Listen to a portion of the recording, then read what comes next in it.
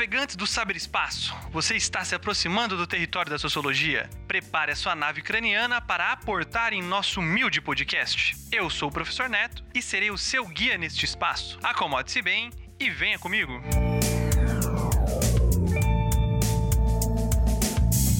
Existe uma realidade social que afeta todos nós. Nascemos em alguma família. A instituição familiar é a porta de entrada na vida em sociedade. E por ser uma instituição de início, ela ganha vários formatos, estilos, configurações e desdobramentos que afetam a vida daqueles indivíduos que passam por elas. É essa reflexão que quero fomentar no programa de hoje. Vamos primeiro definir o que é família na perspectiva sociológica.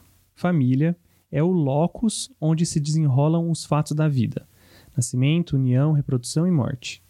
Este locus, que é a família, pode ser percebido através de duas perspectivas: a abordagem psicológica, onde a gente entende relações de identificação afetiva e moral, relações de alteridade, hierarquias referentes a modelos geracionais ou de gênero, relações de convivência consanguínea e afetiva.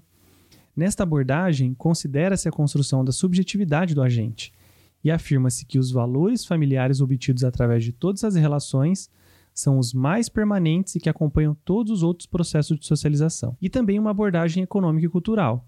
A família também é o locus onde é forjada a identidade social. Há uma transmissão de nome, cultura, estilo de vida, de moral e ética e religioso.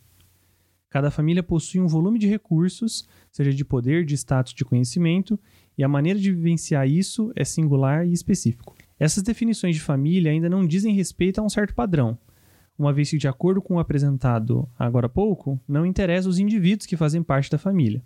Contudo, no Brasil, o modelo, entre aspas, legítimo de família, constituído de acordo com o padrão cultural português, está centrado no grupo conjugal, ou seja, a união de duas pessoas, a conjugalidade. Feita essa primeira aproximação, vamos para um passo mais além da discussão: compreender os laços de parentesco que definem algumas características que as famílias possuem. Laço de parentesco são conexões entre indivíduos estabelecidas pelo casamento ou descendência ou ascendência que conectam parentes de sangue. E estes laços podem ter 3 níveis: primários, aqueles que são pertencentes à mesma família nuclear, de orientação ou de procriação, são ligados por laços de sangue ou parentesco biológico, pai e filho ou afinidade, marido e mulher.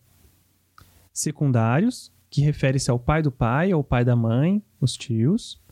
E o terciário, que são os bisavós, a esposa do tio e outros parentes mais remotos. Estes laços de parentesco produzem 2 dimensões de família: a família nuclear, um adulto ou 2 adultos que vivem junto com os seus filhos, ou filho ou filha, e o casamento estabelece em um primeiro momento este nível familiar, o nuclear. E a família ampliada, quando ocorre de familiares além do nuclear morar no mesmo lugar. Aí a gente tem a família ampliada. E a gente pode pensar em avós, irmãos, tios, sobrinhos, etc. E no Brasil, a gente possui mais algumas características que vale a pena a gente explorar aqui no programa. A família é monogâmica e com a monogamia estabelecida por lei. Ou seja, não é possível um adulto ter mais de um cônjuge por vez. Apesar de existir o divórcio, uma pessoa não pode casar com outra pessoa ao mesmo tempo. Chamamos isso de monogamia serial, no qual pode existir vários cônjuges em seguida. E existe também em outras sociedades a família poligâmica, que implica toda forma de união na qual existe mais de 2 cônjuges.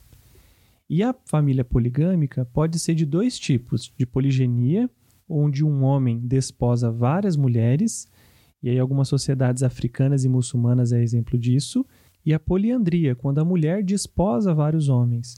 É mais raro, mas no Tibete e em algumas tribos de esquimó, você tem uma relação poliândrica. Uma outra característica no Brasil é de que o casamento se apoia sobre o amor romântico. A família é patrilinear e neolocal, ou seja, patrilinear é o fato dos filhos adotarem o sobrenome do pai. Mas existem sociedades que são matrilineares, onde os filhos adotam o sobrenome da mãe. Mas a gente não está falando só de coisas vinculadas ao nome. Mas isso significa que a herança era entregue e é entregue através de cada uma dessas linhagens. O neolocal significa casar e ir morar longe dos pais. Mas existem o caso de alguns noivos que procuram morar perto dos pais do noivo, aí seria uma realidade patrilocal, ou perto dos pais da noiva, que seria uma realidade matrilocal. E em grande parte das famílias brasileiras a gente tem uma família nuclear. Em resumo, As famílias são monogâmicas, unidas pelo amor, patrilineares, neolocais e nucleares no Brasil. Este modelo de família, pensado em Brasil, foi descrito e elaborado por Gilberto Freire, quando analisava o período colonial. A família patriarcal seria a família tradicional brasileira. Em um âmbito internacional, Talcott Parsons comentava sobre também essa realidade de família, e aí ele considera a família moderna, observando as famílias médias americanas da década de 50, e chegou a uma definição parecida com relação ao Gilberto Freire. Essa noção que os autores estão discutindo um pouco agora, tanto Gilberto Freire quanto Parsons, é uma noção de família que surge na Revolução Industrial, quando o afeto e o amor romântico começam a ser valorizados. O foco agora começa a estar no indivíduo, que está livre para escolher. O casamento já não é para manter um nome, manter uma linhagem, mas sim a felicidade dos indivíduos é o que importa. Ou seja, este modelo que chamamos de tradicional é recente, pois surge juntamente com o urbano, o industrial e o modo de produção capitalista. E se esse modelo é contextual, então, como estamos passando por um contexto de transformação, que alguns chamam de pós-modernidade, no qual o indivíduo está cada vez mais livre, a família irá sofrer diversas alterações nesse chamado modelo tradicional. Podemos listar alguns motivos que fazem com que os tipos de famílias aumentem. O aumento de divórcios, a tecnologia de reprodução assistida, o baixo índice de renovação de gerações, as diferentes formas de união, o aumento da atividade feminina, mudança nos costumes. Frente a tudo isso, temos novos tipos de família, com relações de parentesco bem diferentes do que é comum. Vamos a alguns tipos.